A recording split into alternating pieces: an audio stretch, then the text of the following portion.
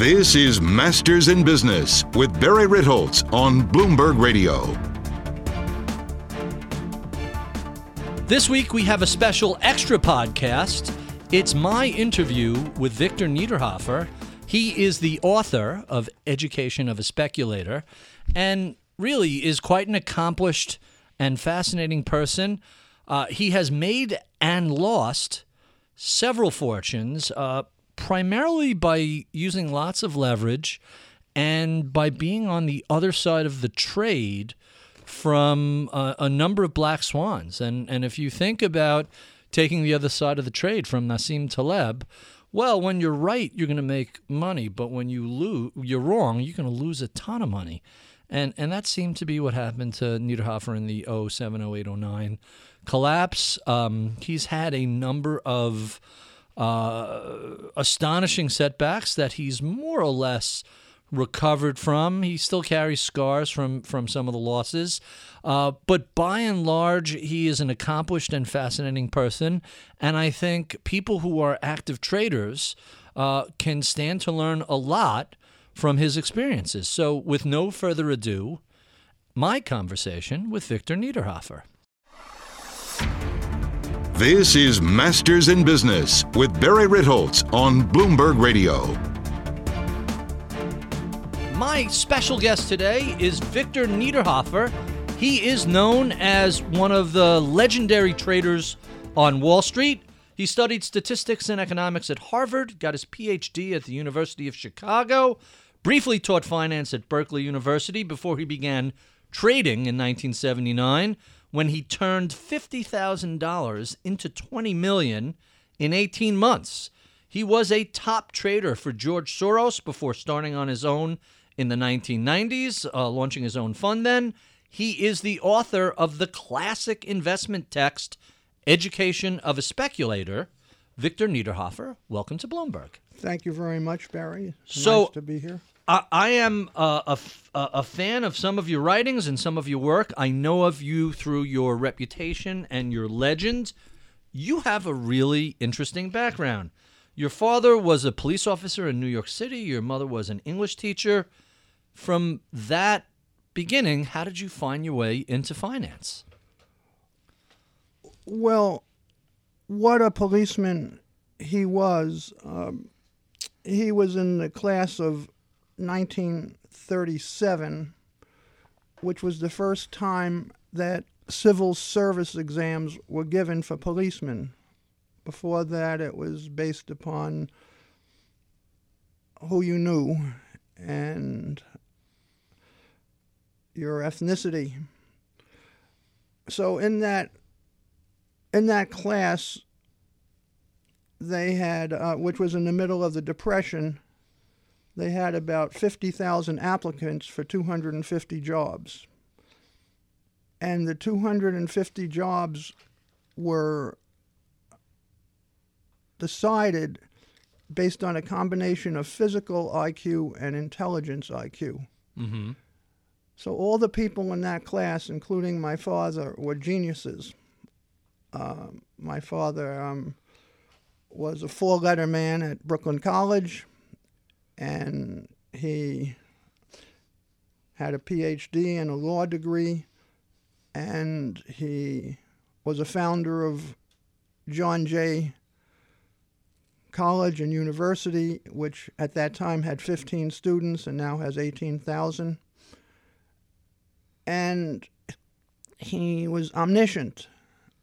So I always had a very intellectual background and a physical background from my dad. And in fact, let's flesh that out for listeners. You were the national amateur champion in squash. You're a highly regarded tennis player. You competed at the professional level in racket squash, surprising a number of pros by beating them. And on the intelligence side, no less than Nassim Taleb called you the most brilliant person he's ever met. So apparently, the apple does not fall far from the tree. Well, I wish I was half the man my father was, and that But you might as well, since the one thing that I really have been very successful at was my rackets career. There's a very famous rackets player named Steve Keeley, who was the number one racquetball and paddleball player in the world in the mid-'70s, and he once described me as the best all-around racket player in history. And not too bad. I did win the U.S. Amateur Championships 5 times and the North American Pro, which at that time was the World Championships once. So, and I was in the top 10 in racquetball. So I did a lot of racket playing, but like everything else, success is fleeting. And last week, I had a challenge match with your colleague Joe Wiesenthal. Oh, sure. And before it, I played a woman who was who played with a paddle racket against my tennis racket, and she. So I had a big advantage. How'd you do? She beat me 21 to 12. So a lot has changed. I had played on those same courts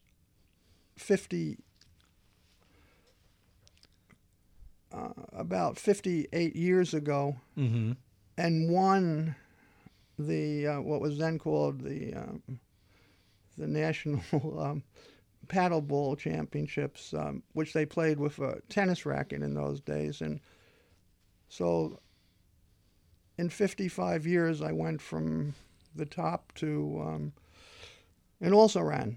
And the market's like that also. Let's begin with a quote of yours that I really like. Speculation, like most activities, is an art science. Attempts to answer the pivotal question of speculation invariably raise twice as many questions as they solve. That quote raises at least 2 questions I find fascinating. What do you mean that speculation is an art and a science? Well, I believe that in order to be successful at speculation, you have to be very systematic. You have to do a lot of counting, and you have to have a scientific mien. But also, I don't believe that algorithms and robot trading is the secret to success. I believe you have to have a higher framework. My higher framework involves a combination of ecology and statistics, biology, physics, and it's very important for anyone who wants to be successful to have a good foundation that overrides the ephemeral and the transitory aspects of the market. Why do you say that each inquiry raised twice as many questions as they answered? That's a fascinating observation. Well, the beautiful aspect of speculation is that it's all-encompassing. It covers every economic, political, psychological, and biological facet of life. And in order to be good at it, you need to have a grounding and an appreciation of all these subjects besides being systematic and knowing how to count. It's a little more than knowing how to count, though, isn't it? You need to, there are some people who do a lot of counting, and I'm happy to say that I invented that what's perhaps the major utilized tool in counting. I invented that 30 years ago, basically the idea that there are multivariate time series relations between markets that vary by day and time of the day, and that has become the mainstay of many of the many thousands of my competitors and followers who have used my program of variants of it, which I invented 30 years ago. You also invented 30 years ago one of, if not the first, software written as a trading program. You were decades ahead of the rest of Wall Street. Tell us how that computerized trading program came about. That's an interesting story, and it's had a lot of unintended consequences. It was inevitable. It was going to happen eventually. Oh, of course, yes, but you started before people were really thinking about it. I'll tell you how it started. It started in unique fashion that probably has never happened before. When I got into business, I started a business in being a merger broker. We were called finders in those days. An investment banker selling companies? I was companies? not an investment banker. People used to try to criticize me and say that I sold businesses the way Colgate sold toothpaste, right, which I took as a great compliment. In one of those aspects, I was visiting Tandy Corporation, and they were an owner of Radio Shack, if memory serves. Is that right? Correct. Mm-hmm. At that time, in their catalog, they had first developed and offered for sale a Radio Shack TRS-80. Mm-hmm. The first user-programmable computer, more or less? Correct. I was one of the first to buy that computer, and I bought one for my younger brother, Roy Niederhoffer. And he and I, he was about 10 at the time. He subsequently developed a game business where he had about 75 of his colleagues in elementary and high school working for him. And I then used that Radio Shack computer, which had about 15,000 bits of memory available, to program a systematic multivariate time series program with a young assistant of mine named Susan, who was so good at programming and so efficient and also very good at racquetball that ultimately we started living together, and it's about we've been married for 30 or 40 years and been with each other for about 50 years, 45 years. So you graduate from the University of Chicago, which is known as the efficient market hypothesis capital of the universe, right, and yet you start pushing back against EMH immediately, saying, no, I think there are patterns visible in market trading, and short term there are ways to beat the market and earn, identify, short term there are ways to identify opportunities that are consistent, repeatable. How much pushback did you get from the EMH crowd at Chicago? Well, we were all a bunch of ignoramuses in those days, and they had some crutches and old saws that they liked to use based upon distributions with infinite variances. They called them Pareto distributions. And their acts, their bias at that time was that everything was random and that all known information was immediately encapped in the market and there was no way to make a profit. And I've always loved to go into the stacks of libraries, and fortunately the Harvard Business Library had one of the best libraries in the world, and I would add I've been fortunate to be associated in my 3 stints at education at Harvard, Chicago, and Berkeley. Each one had a great library, which I used to the foremost. But I used to look at the Harvard had something in those days which no one else had, which was the Francis Emery Fitch sheets, which had the record of every transaction, which in those days were about 20,000 transactions a day on the New York Stock Exchange and the American Stock Exchange.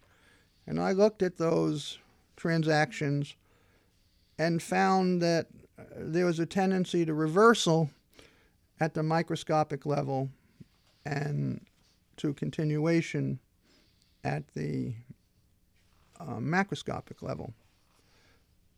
Now I know. In other words, ongoing trends tend to continue, but there are short-term reversals against the dominant trend.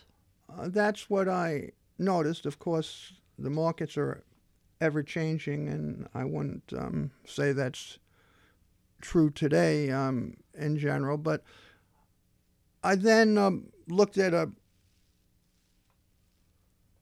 in one of my forays in the evening. I've always been like to read late in the night. Harvard had bound copies of all magazines, all scientific journals, and one of them was called the Monthly Weather Review. And in a 1916 article, they had an article about runs and sequences, turning points in weather. And it occurred to me that it would be useful to look at runs and classified by the length of run in the market. So I started, while I was competing on the squash and tennis team, I would take the ticker tapes, the Francis Emery Fitch sheets, and I'd start counting reversals and continuations. And I found that it was about 9 times as likely for there to be a short-term reversal as a continuation. And I wrote an article on this, and it was published in the Journal of the American Statistical Association. It was the lead article, and I applied what they called some Markov processes to it. So when I went to Chicago, I had this under my belt, and it created tremendous negative feedback, hysteria and tremendous hatred from the random walkers who then were following the idea that everything was efficient. And they manifested this hatred in many ways. So cognitive dissonance reared its head. Rather than accept the data, they doubled down on the theory? Because you also had data showing that there was a consistent pattern between what took place on a Monday and what took place on a Friday. And even though there was a lot of data, they seemed to have a hard time with that. Well, that's another story. But as an example, the business school was situated in a place called Haskell Hall at that time. And one time I was coming down from the 3rd floor, and speech echoes up, and 4 or 5 of the random walkers, including 2 who've subsequently won Nobel Prizes, were talking and they were studying some computer output on stock splits. And I heard one of them say, "What? We're really in trouble if we find some regularities here. This could defeat our ideas." And I memorialized that conversation, and I did not neglect to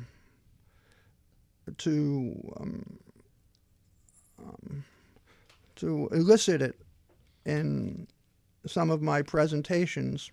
You put together quite a track record. You had a 20-year run up till 1997 of 30% or better annual returns. How on earth do you put together a track record like that?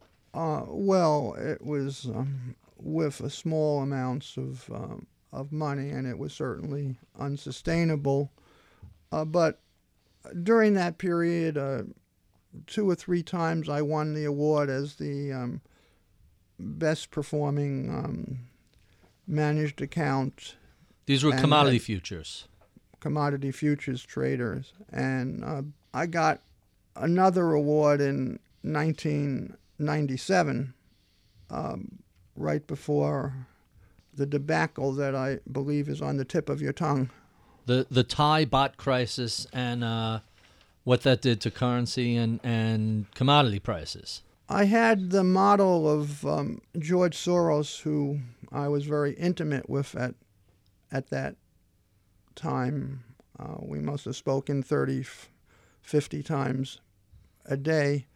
And he always said that he made more money from things he didn't know about than things he did know about. And I unfortunately ran with that idea, and I didn't know anything about emerging markets.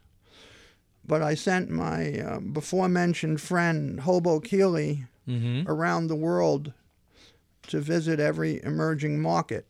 And he came back with the idea that India looked good, but they charged you 0.5% or 1% on every transaction, and they had some high barriers to entry. But he really favored Thailand because on his previous visit, the brothels were in much worse shape, and they had really cleaned up the brothel act, and he felt that... That was his economic indicator. Yeah. And the length of the cigarette stubs. If people only smoked half a cigarette and threw away, you had referenced that it meant they felt confident and had lots of discretionary money. He had a number of indirect indicators like that. But in any case, they promised low commissions, and the brothels were very clean, and they didn't use strong arm tactics against the visitors the way they did on his previous visit. He didn't tell me that 80% of the buildings had stopped construction and at the 4th floor. But in any case, it was the worst performing market. It was down about 25% at that time, when every other market was up 10%. And I had done some work that the worst performing groups in the New York Stock Exchange during the next year always were the best performing. In the subsequent years, it went from the worst to the best. And can you extrapolate New York stock groups to international countries? Regrettably not. But I did extrapolate it. It seemed like I had everything. I had the cigarettes, the brothels, and the commissions, and the prices. The price of a Coke was something like 2 cents there at that time, and so I got in, and didn't work out. It really used up a lot of my capital. My liquidity was tremendously reduced, and I was not able to. Well, I'll tell you something that's very important. You were talking about my family before. My grandfather once told me that the worst thing in the market is to get in over your head. He was a speculator trading in the 20s right up until the crash? He had the pleasure of trading with Jesse Livermore. Oh, really? And in fact... so your grandfather traded with Jesse Livermore. You Correct. traded with George Soros. Correct. That's quite a family lineage. Yes, somewhat, as they would say, epicyclic in both cases. In fact, my grandfather took lessons from Scott Joplin. Piano lessons. And he knew a lot of the unpublished rags. And he was the treasurer of Irving Berlin's publishing studio in 1907. And he had the unfortunate experience of being liquidated during the 1907 crash, which was very similar to the 2008 crash in the And then US. again in 1929. He always told me never get in over your head. I was in over my head In 97. with Thailand and with option trading. You dropped the phrase epicyclical, and I want to reference that because in genetics there's a concept of, and I'm getting the word wrong, epigenomics, or the possibility that experiences can be transferred from one generation to the next.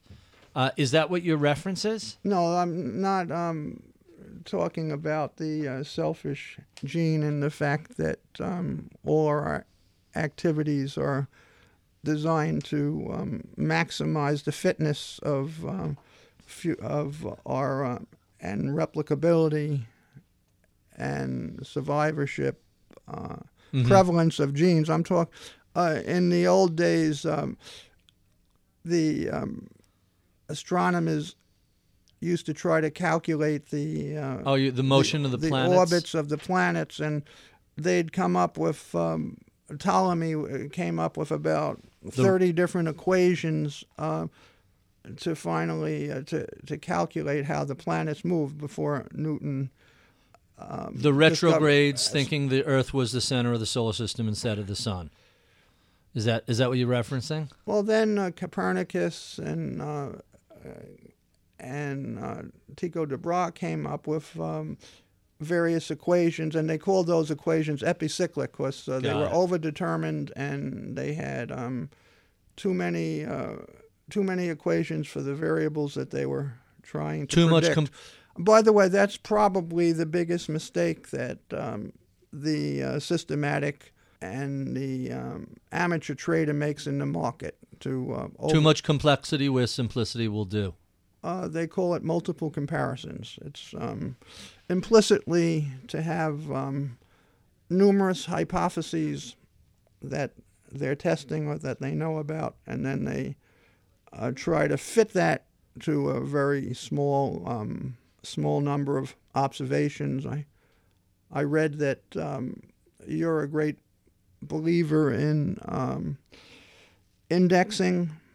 Well, for the average person. Correct. I think there's also a place for tactical, there's a place for active management, but the average mom and pop investor, for the most part, can't pick stocks, can't time markets, can't hire people to pick stocks or time markets, and so I think for them, Jack Bogle had it right. I think you have it right, and Jack had it right. By the way, he's a squash player that I've had some contact with. Any good? Is he any good? Yeah, I think he was quite a good player. I think he's 90 now. 86, 87, something like that. It was just his birthday not too long ago. And the sage of Nebraska is a racquetball player. Oh, really? Yes. Warren Buffett? Yes. I had no idea.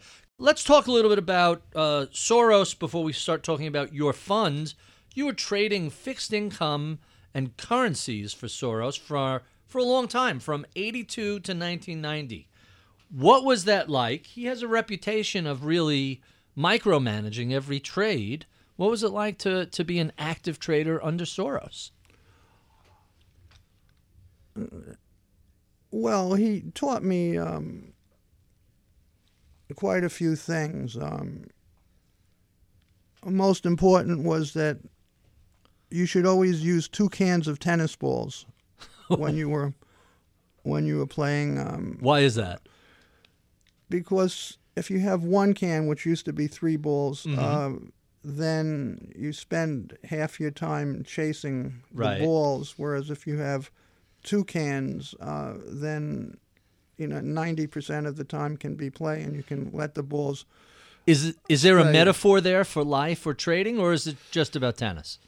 No, there's a metaphor for life. You have to look at the big picture and don't worry about the ephemera.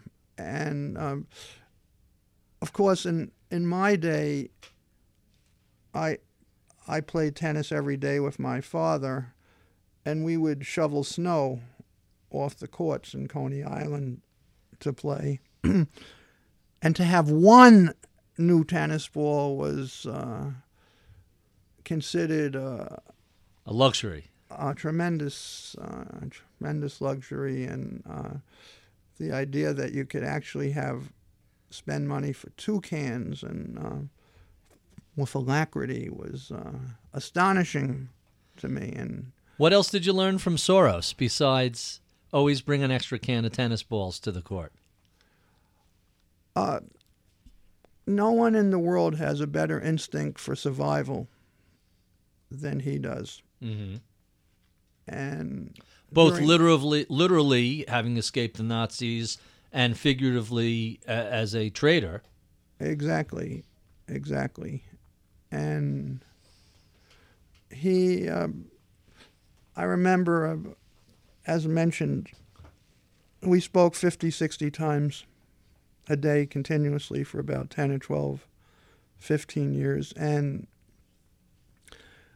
remember during the October 19th, 1987 crash, on Thursday, October 22nd, he sold all of his stocks, just liquidated them at the open. He'd made so many traders on the floor of the mercantile exchange multimillionaires with that trade. But it occurred to him that he could face destruction, and he did what he had to do. He liquidated his entire position, took a huge loss, thinking that survival was more important than anything else. And I believe he did the same thing with Mr. Druckenmeier in the 2000 period when Druckenmiller attended a conference in which it was mentioned that there's no such thing as a proper valuation for internet stocks, for technology stocks, and that it should be based upon views and potential. And then he went whole hog and bought a tremendous percentage of his fund into the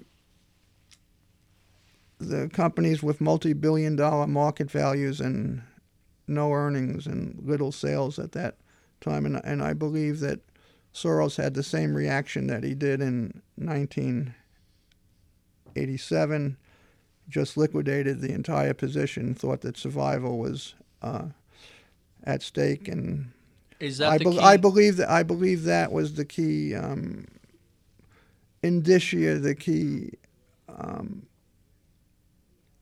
key reason that their partnership ended at that time.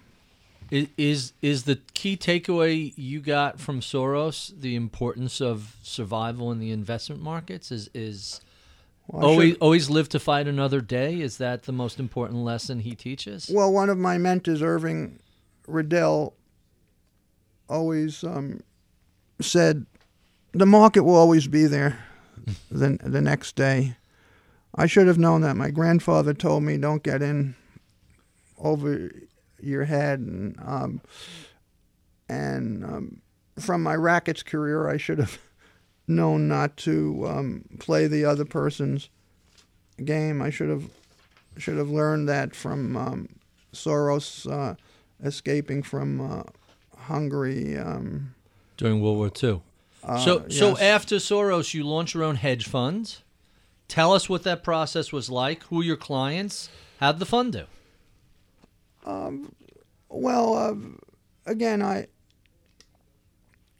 had some, as my wife likes to say in her curriculum vitae, she's the director of some of the firms related to John Mackey's Whole Foods operation and conscious capitalism, as she likes to say, and she's been the director of on the board of every Montessori school that we've sent our kids to, or that she's been associated with. And some of the years we were the best performing fund, and in some of the years we were the worst performing fund. And then when I had the debacle in 1987, she offered to resign from all her boards, but they didn't accept her resignation because she was too good at what she did. So you launch your funds. Who are your clients, and who's investing with you? Well, I had a lot of people who mistakenly thought that because I was so good in racket sports and because I had a very good academic reputation that I might be good at investing. And I did have a good track record for many years. It was as I mentioned, in 1990s. The 20 years prior to 97, you were compounding at 30% a year. Well, again, that's a phenomenal run. It's a lot of it's a lot easier. As you may know, when I started out in business, I knew nothing, and I took $50,000 into $20 million in about 6 months. That's got to be more than just dumb luck. There's got to be some skill associated. It was very wrongful. Meaning, I did a lot of bad things. It was very. But you were trading very much over my head, and it was just fortunate that during that period. I had a foundation where I believed that sort of the way a lot of people do now, that the world was coming to an end and that gold was going to go from 200 to 1,000, which it did, and that the yields on bonds were going to go from, in those days, 6% to 12%. And during that 6 months, it did. But so you were right. You had some big views, and they turned out to be correct. Fortunately, I also had learned a little something from my forays into gambling and racket sports. And most people make the mistake of putting a limit on how much they're going to lose, and they tell the partner before they start gambling, dear, if I lose more than $1,000, I'm out of here, regardless, and don't, no matter what I say, don't listen to me. Put the earplugs in your ears the way Ulysses' shipmates did on his travels before the Scylla and Charybdis and the Sirens. And I fortunately had a remembrance of those. It sounded sensible. So when I got up to 20 million, I told all of my colleagues, including the future Mrs. Niederhoffer, I said, if I ever get down to 10 million, if I lose more than half, liquidate me regardless of anything I say. Don't listen to me, because I'll probably be begging you not to get out at that time. Well, there was one player in the New York City area who could give me a game in racquetball. His name was Ruben Gonzalez. And he still is, at 60 years old, he's in the top 10 in racquetball. He was the pro in the Staten Island Court Club. I went to Staten Island one day during the morning, and we played two games, and it was 1-1. I made a call to the office, and they said, you just lost half your, you just lost 3/4 of your stake, and you're out of the mark. I said, what? Are you crazy? And what happened by the time I got out, it had lost another half. Right, it was falling that fast. They started liquidating at 10 and turned to 5. Yeah, and in those days, to only lose 50% was pretty good. And Ruben, about 20 years later, said to me, "No, Vic, I remember that game, and when we came back for the third game, you seemed like a different person, and you weren't. you were so you seemed so preoccupied with other things. It was easy to beat you that time." So losing 3/4 of your fortune affects your racket game? Is that the takeaway there? Anything affects your market game and your racket game.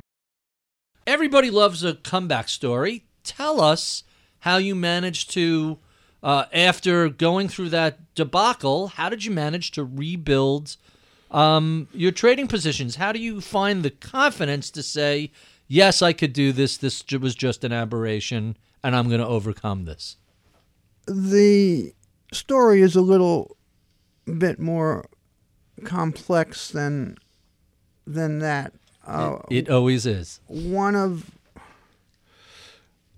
the aspects of life is that sometimes a tremendous quantum event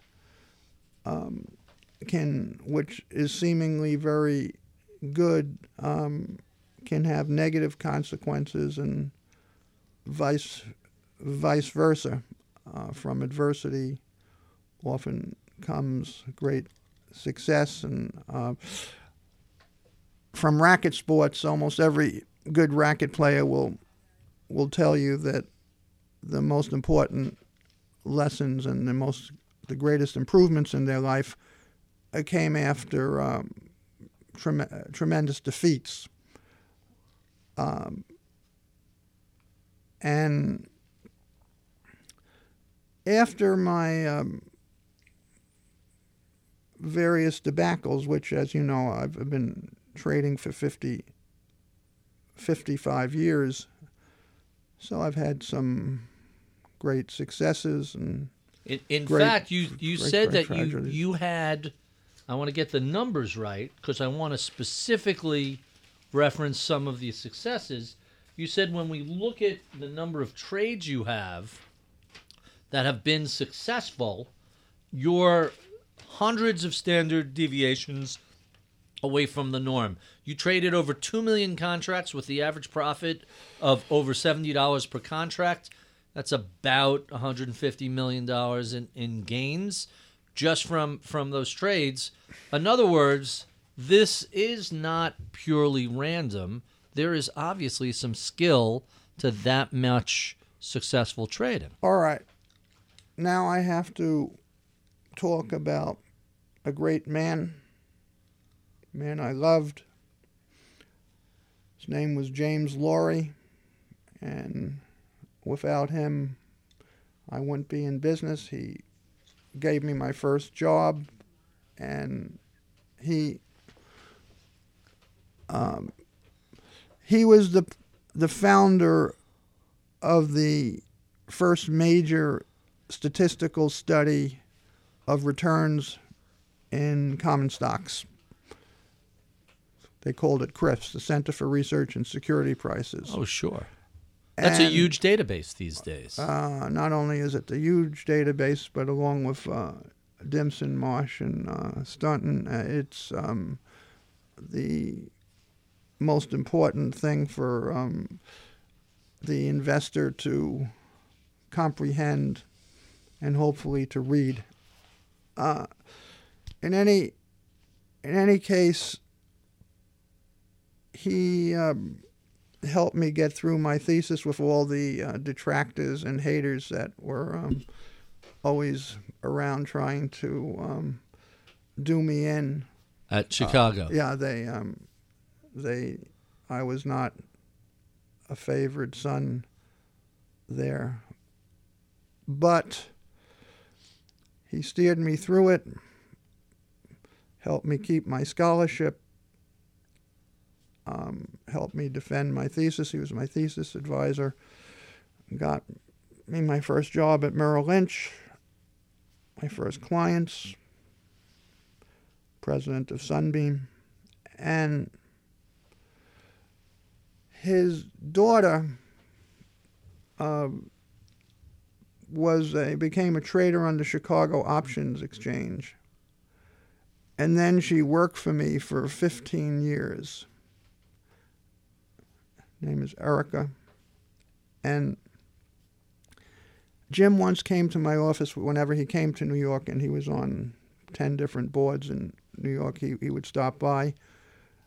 And he said, Victor, if you had told me 20 years ago that my daughter would be working for you with all your regularities and predictive patterns, I wouldn't have believed it. And that to me is the greatest compliment that I ever received, that he was able to say that his daughter would find a proper home in my multivariate time series programs and analyses. Now, some of those statistics, again, are not very meaningful because they were. It's a lot easier to make money when you're trading a few contracts than when you're trading a lot. But my experience for Soros was not altogether positive, in the sense that he liked not only to have me trade for him, but he would trade pari passu, he liked to call it, for his fund on the things I was trading with, plus pari passu for his own account. So in other words, he would piggyback your trades. So there would be, when I'd make a trade, and then it was also my own trades. So if I made a trade, the quid pro quo was I'd make the same trade for him, give him the same prices, and for the fund and for his own account. So there were 3 levels of trades. My trades might have been in those days for a stated market value of 20 or 30 million, but for his fund would be for 200 or 300 million, and comparable for his own account. So when I traded, if I traded 20 contracts for myself, there'd be 200, be 400 for the pari passu boys. So it got to be, so I was always, when I had a position, I was always frightened, because how was I going to get out of this position? Because when I did, in those days, a 50 contract that was a big trade. Position, a 5 million market value in bonds, or 10 million in currencies was big. I had 200, 500, sometimes $1 billion that had to go in front of me. So I became very, very much It has to affect your execution and the quality of prints. It made me very short-term oriented. When I had a profit, I was very quick to take it, and I was very quick to get in and you can't get into a big position like that unless it's going the opposite way. So when the market went down, I'd buy it. When it went up, and I became, I thought the Federal Reserve should have paid me an endowment because I maintained equilibrium and homeostasis in all the markets. If it ever moved, you were creating liquidity where there was none. I created equilibrium. I prevented moves away from the normal workings and the balance, the harmony of the markets. The markets are always in harmony, and if one gets out, then the Federal Reserve would, or the central banks would try to reduce the disharmony. But instead of their having to work, I was doing it for them. And very frequently, when I traded, the central banks of Japan and of Germany would be trading at exactly the same time, and not only because they were trying to equilibrate, but also because in those days they had squawk boxes, and the squawk boxes would immediately lead to their doing exactly the same thing. So I became very much a disequilibrium,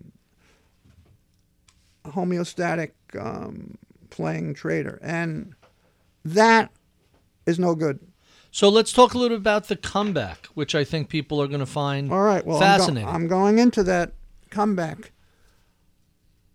I realized my brother is a lot smarter than I am, a lot more successful than I am.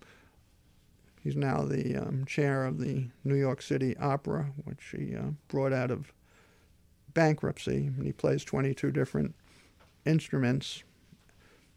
He's brilliant, a very fine guy like my father. But he once said to me, now, look, suppose you were in a situation where whenever you made a trade, you told it to someone else and he traded 100 times as much as you, and for that you receive 10% of the profits. What would that do to your executions, and would you make or lose money? And I said, no, I want, I certainly, if I had to trade 1,000 contracts rather than 50, I certainly, the give up, the VIG would be, bid-ask spread would certainly reduce my profits to zero. And he says, so why are you doing it? And at that time, I fortuitously realized that I was doing the wrong thing with Soros. I said, look, we got to stop this. We'll still play tennis and chess together, and I love you, but that's it. And fortunately, in his first book, before he severed relations with me, he wrote, I was the only guy who ever gave him back his money and stopped trading for him while I was still way ahead. So that was true. But in any case, after 1997 and after 2007, I realized that it was dysfunctional, harmful for me to have a fund that I do much better trading for myself. And that's the only thing I do. I trade for myself. I have a bunch of very loyal and competent assistants. You have quite a staff. I have no fund, and I have no desire to have a fund. I have no. But post 97, you had quite a staff of statisticians and mathematicians working with you. I'm trying to pick something up. Well, I'm talking about after 2007. Oh, okay. Okay, now from 97 to 2007, it was that roller coaster. It was a pretty good. It was a pretty good run, as I say. Twice during that period, I was voted the best trader in the world. I got trophies. And you managed to rebuild your fortune you recovered most of, if not all of your losses from 97, if I'm remembering the story correctly. Again, it was from a very small base, nothing to be overly proud of. But in any case, I did have a good run to 2007, but I made some terrible mistakes there also. Made some very bad errors. So let's talk about those errors briefly. Yes. If I could sum those up, it's essentially you embraced risk and used a lot of leverage, and you're at that point at the mercy of your brokers. Even if some of your trades that didn't work out, had you had the ability to hold on to them for another 6 months, would have been huge winners. How about another 6 hours? 6 hours. So right, what's... Now I do my homework. You had a very good summary. I'm very impressed that you were able to encompass the gestalt, the gist of my downfall. Downfall and recovery. However, I think you got to mention both the down and the up. You can't ignore the other. There are some grave technicalities involved in my downfall. And the technicalities have to do with the fact of what is called flexionic activity. I'm actually searching for that phrase right now. Yeah, look at Janine Waddell. Anyway, a flexion is someone who has his hand in many different areas. In the government, it's someone who's a consultant, who's a politician, who's on the board of various and NGOs. He's a professor at a university. He's a writer for the big publications, and there are a lot of them. A former executive at a big military firm or a big lobbyist. Mm-hmm. And so the flexions are people that they're very flexible. You can't really pin what their position is. And anyway, there were flexions in the markets that I traded. And these flexions were on the margin committees and the market making committee. And the trades that I put on, there were regrettably only 2 or 3 market makers. So you really don't have a lot of flexibility. And the normal bid-ask spread is 50 to 75%. The kinds of things I traded might be bid at a half and offered at 7/8. Doesn't sound like much, and if you do it in terms of volatility, it might be like 28% volatility versus 29%. But meanwhile, it's 100% bid-ask spread. So that if you try to get out of these positions at any time, and often I had a position with market value of $100 million or more, you immediately lose $50 million. Mm-hmm. Now, when the market goes against you, the people on this market-making pit were also on the margin committee. So they would raise the margins, which happened to me by It would go from 50% to 100% whenever the market had a decline of 0.5% or more. In 97, they raised margins. They raised the margin so that, and then of course when they also set the prices, and often the market would stay the same, but the underlying market would stay the same, but the prices of my options, which I was short, would often go up by 20-25%. My investors were very upset, as you would imagine, because the market hadn't moved, and as they'd say, when the market goes down, you make 5 or 10%. When the market goes up, you make 5 or 10%. When the market goes down, you lose 20-25% in a day. Asymmetrical. And how could that be happening? Well, what was I couldn't get out of the positions because there was a 50% normal bid-ask spread. If you ever tried to liquidate it, would be 100 or 200%, let alone what would happen if you had to liquidate during a panic. And let's put some flesh on the bones as to the margin. With futures trading at the time, you would put up 1%, and then they'd raise that 1% mid-trade down the road when we hit some turmoil to 2 or 3 or 4%. They'd quadruple what you had to put up. That's devastating. Qualitatively, what you say is true, but between the unfortunate and very reasonable dissatisfaction of my investors who were withdrawing funds, the tremendous bid-ask spreads, the raising of margins, the setting of prices that were totally out of line with what they should have been in terms of normal volatility and pricing, plus about 10 other mistakes I made.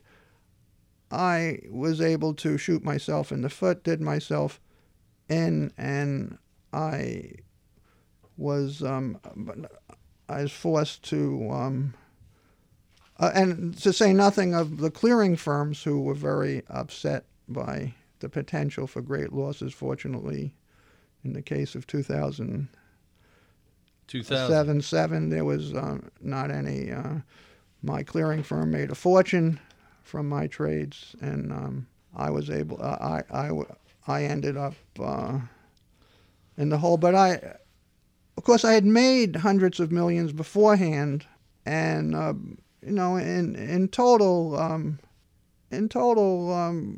it was profitable. But it was a tragedy and a debacle. But what I'm getting to is that was it. No more 100% bid-ask spreads. No more being forced to liquidate in a panic where the $100 million of positions I had in order to get out would have cost me $400 million.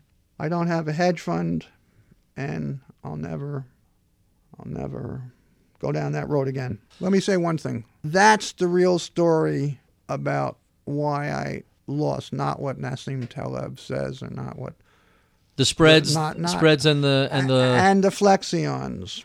We have been speaking with Victor Niederhoffer, George Soros's trader, author of Education of a Speculator. You can check out my daily column on BloombergView.com or follow me on Twitter @Ritholtz. I'm Barry Ritholtz. You're listening to Masters in Business on Bloomberg Radio.